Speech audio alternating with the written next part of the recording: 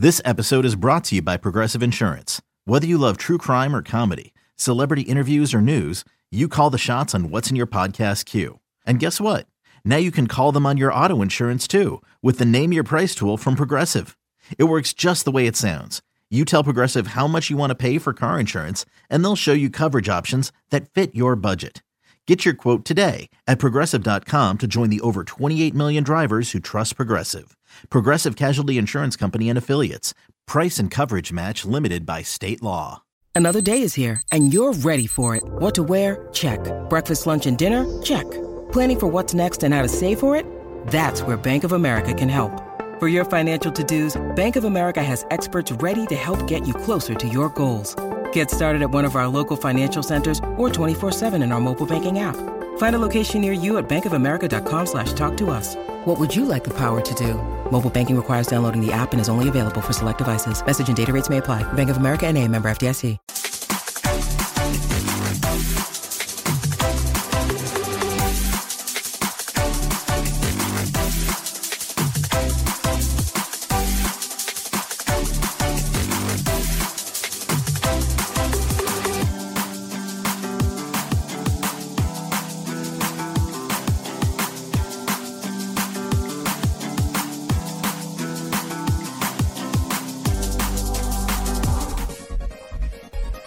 Let's get back to You Better You Bet, presented by BetMGM on the BetQL network.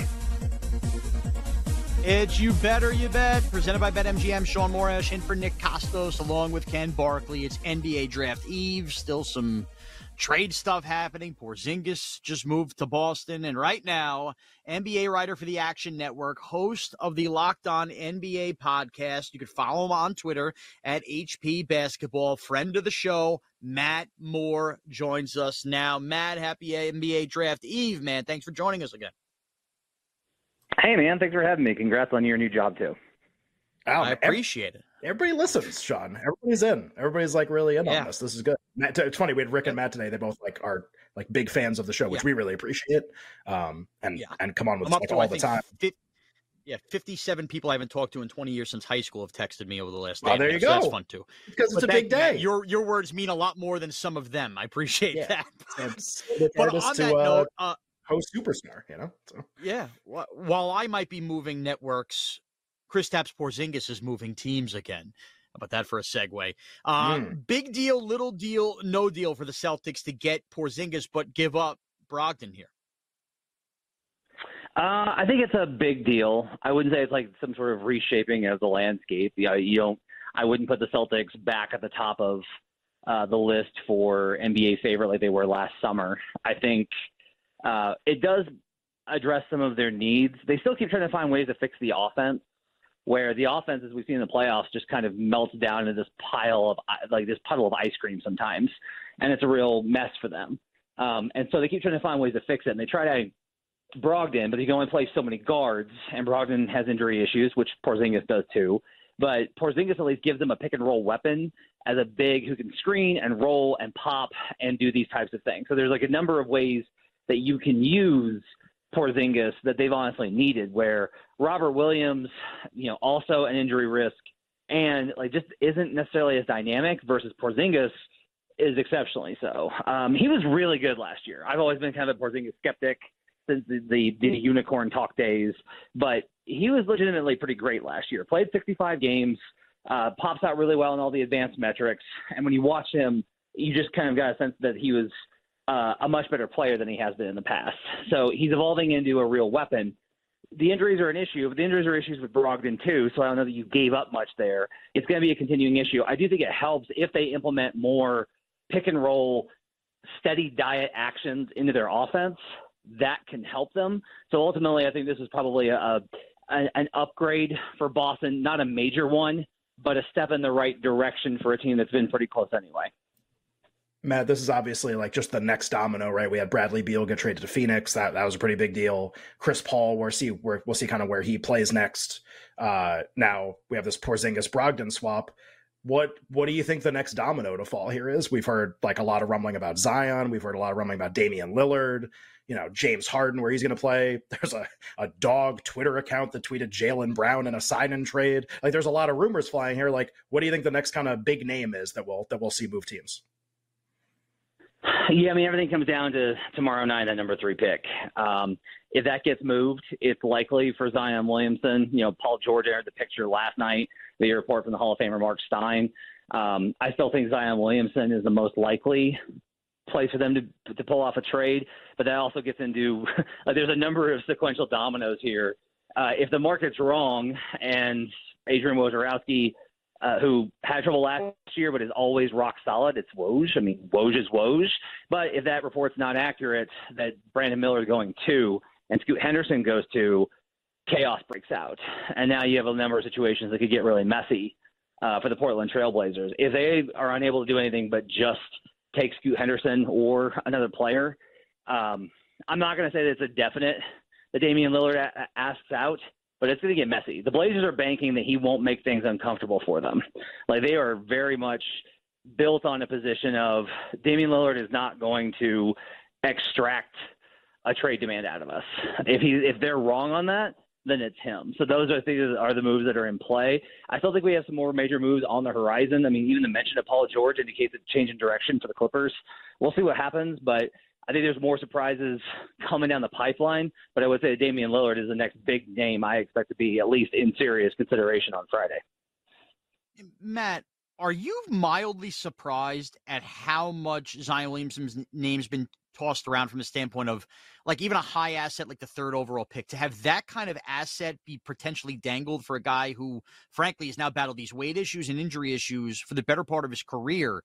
It almost feels insane to me that he's still worth that high of value to another team.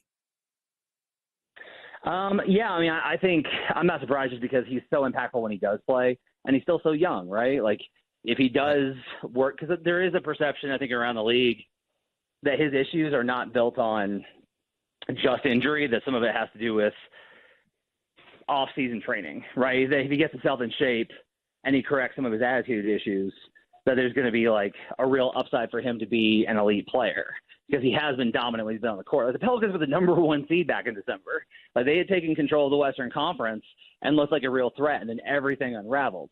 So for them, I think that there's definitely some components here for the Pelicans of, look, we know he's a really valuable asset. And the Athletic reported this week that they still think it's unlikely that he gets traded. But a lot of this has to do with not just, I think, the off-court training, but also attitude. He's always been kind of a guy that malcontent's a little strong, but that's a word that I've heard bandied about, not just with the Pelicans, but going back to Duke and high school. It's just kind of how he is. He's just always kind of unhappy with things. And I think that's created fatigue within the Pelicans, which is a reason why they're looking to move on. But if you're a team like the Blazers, and you have this number 3 pick, and Dame's demanding that you get an immediate upgrade, and there are no better options, then guess what? Zion Williamson may be the best you can get, and you swing for the fence on that in an attempt to try and keep Damian Lillard, who's been the best player in franchise history for you. Matt, I asked Rick Camp this question last hour, but I'll ask it to you too, just because, like we talk on the show a lot about, and I know you do as well, and you think about this stuff, like the big picture of the league and who the best guys are and like who can actually win the NBA title. Is there a player that the Portland Trailblazers could pair with Damian Lillard that would make you kind of excited to bet on them, to think they have a chance to make a deep playoff run? Like if it's Zion or Paul George or Bam Adebayo or like someone else I'm not thinking about right now, like is there a player out there where it's like, well, that guy and Dame, now maybe I'm at least like a little bit interested? See, for me, it's more about like they really should just try and package from multiple pieces. Like if they just built like a team that was more versatile and better defensively around him, I think you could probably get there. I mean, like Bam Adebayo is perfect. It's not going to happen. Like 0% chance of that happening. That was a revenge leak that came out. That was just, hey, Miami, why don't you stop talking constantly about how you're going to trade for Damian Lillard because we're tired of it. That's all that leak was. Draymond Green is another one that I would at least be interested in. I know Draymond's getting up there in age, but he does a lot of what Dame needs. Create space for him, can switch defensively, can play at the level, high-level passer, will make things easier on Dame, all those types of components. Like Draymond's a guy that I would at least be interested in. He's not a mega superstar in terms of putting up points. But that's a guy that knows how to win, and that's what Dame needs. Is he needs guys that are actually impactful. Like Dame can do the scoring stuff. Dame can do the efficiency stuff. Dame can be the best player on a championship team. He needs guys that can do all the rest of the stuff, and the Blazers have never put that around him. So they got to solve those problems first. The only other component I can kind of think of is, I've mentioned this on the show before, but it's Joel Embiid, which, again, no indications that he's going to get traded. Stronger indications that James Harden's going back to Philly, going to run it back. But I do think that it would take somebody like that based off of you have to make up for Dame's deficiencies. And if you're going to get one guy, he's going to be awesome on both ends of the floor. And those are hard to find in the league. Matt, on the draft front, obviously Victor Wembanyama, this has been a whole year lead up to him being drafted number 1 overall. And we've talked about the potential of Brandon Miller and Scoot Henderson between those 2 and 3 spots. Realistically, from a league point of view, as much as Wembanyama is overshadowing this, what do you think NBA teams view both Scoot Henderson and Brandon Miller as? Are they going to be guys that we think of as true superstars or more secondary stars to, the Batmans on whatever teams they eventually build up on? There's a handful of teams that legitimately think that Scoot Henderson can be a future MVP candidate. Like the guys that like him love him. He went through a little bit of a dip when early in the draft process when they were looking at his shooting and everything else. But when they started to get him in for workouts, they were really blown away by the athleticism, the skill combination, his ability to just get to the rim, those types of things. And there are, you can have opinions on whether those things are accurate or not, but that's what the league perception is. I actually, to be perfectly honest with you, I've talked to more people that think Amen Thompson has a better shot of being that level than Brandon Miller. But this is one of the reasons why, look, I don't tend to I don't do the scouting side of draft work. I rely on intel, and then I'll see what they look like when they get in the league. I will just say it does seem very concerning if I was a Charlotte fan that they are going to pass up on the guy that everyone is trying to actively trade up to get. And another guy who I think most teams would be at least interested in trading up to get, and Amen Thompson. I'm going to take Brandon Miller. It's not that people think Brandon Miller is going to be a bust. They're just like, yeah, he'll be good. He's going to be really good. He'll be a really good player. But the difference between that and what Scoot Henderson and Amen Thompson talked about, if we look at the averages, the floor for Brandon Miller might be higher than Scoot Henderson's or Amen Thompson's. But the ceiling for those two guys is way beyond what the consensus I've heard is for Brandon Miller. Floor, ceiling, and Michael Jordan. Like, what could possibly go wrong with those three things, right? That's Brandon Miller is the favorite, Matt, as you mentioned, to be the second overall pick. Woj, kind of broke the story on television last night. Like, he's really hearing that, like, a strong connection between Brandon Miller and the number 2 overall pick to Charlotte. You've referenced this already. You think, like, if, maybe if that happens, like, all hell breaks loose or there's a certain order this can go. Okay, let's say Woj is right, and let's say Brandon Miller goes second. Is Scoot Henderson definitely the third pick in that situation? And then who would go fourth in that situation? Play out the next two for us, assuming that Woj is correct that Miller goes second. Scoot's a lock at 3 if he doesn't go second. I would say that.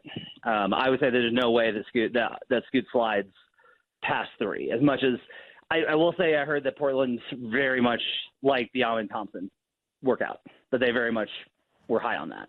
But I have a hard time believing that they would pass on Scoot or that they would reject a trade, because the team's trading up. They're trading up to get Scoot Henderson before Amen Thompson, I think. What's interesting is that I think it's more like, if you told me the scenarios and told me to rank them in possibility, I would say it's more likely that Brandon Miller gets passed for Amen Thompson at 3 if Scoot goes 2 than it is for Scoot to not go 3 if Miller goes 2. So that opens up some chaos. Now, again, look, the word has been out there that Brandon Miller is going 2. That continues to be the conversation. From what I understand, most of that's coming from Miller's camp. I heard this morning that Charlotte still has been telling teams hasn't made up his mind. Now, they may be saying that, and they may have actually just decided it's Miller, right? And, again, Woj has like a history of being absolutely dead on with these things. But in gambling, we deal with uncertainties, right? We try and find opportunities for uncertainties. And I think that there's a little bit of an uncertainty there that maybe is not in line with the odds of it happening. I think that Miller should be the favorite here based off of the reporting, based off of the consensus. I am a little skeptical of where it's coming from how strong it is and how definitive it is, given the talent that's on the board in that spot. Matt, about a minute or so left to play with here. Whether it be via trade, either buy or sell, or some kind of shakeup on the draft board, if we had to play a prediction game right now, which team do you think we have the potential to be most surprised with tomorrow night? Okay. I'll say the Atlanta Hawks is the team I will go with. Atlanta has been absolutely burning up the phones trying to find deals for their guys. They want to play AJ Griffin more, so DeAndre Hunter's on the board. They want to play Onyeka Okongwu more, so Clint Capella is on the board. They're willing to trade their pick in the mid-teens. They are open to at least discussing John Collins and have bandied that about. So I think the biggest move could probably be made by the Atlanta Hawks. I will also say that they fielded multiple offers for DeJounte Murray. That might surprise some people, but there's been like a lot of conversation about DeJounte Murray in terms of a possible trade. Matt, like 15 seconds to go here. A bet that's outside the top 3 or 4 that you feel really confident in, guy going over or under his draft position in about 15, 20 seconds. Jarris Walker under 6.5 is on the board. I like that a lot. I continue to feel that there's a very good chance that he winds up in Detroit. They like Oscar Thompson as well, so there's a chance that he goes there. But I think that Jarris Walker, more than Cam Whitmore, who has slid considerably, that Jarris Walker winds up going top 6. Matt Moore, the host of the Locked On NBA podcast at HB Basketball on Twitter. Matt, thanks so much for your time again this evening. Thanks, guys. Appreciate it. This evening, this afternoon, who knows what time it is. But either way, Interesting stuff there. And how about this Brandon Miller stuff? The Thompson higher ceiling. I was just Ernest Thompson. The third pick, fourth pick. So like Matt, I think did a really good job of explaining that. Basically, the idea is basically like Charlotte might be stupid. Like everyone wants Scoot. Everyone wants Scoot. And if Scoot, like everyone's trying to trade up to get him. And if they take Scoot and they take the guy everybody wants and Miller slides, people still like, what does it tell you that people may not even take Miller third and you want to take him second? Like, what does that tell you? Meanwhile, everyone's dying to take Scoot Henderson. I think that's really interesting.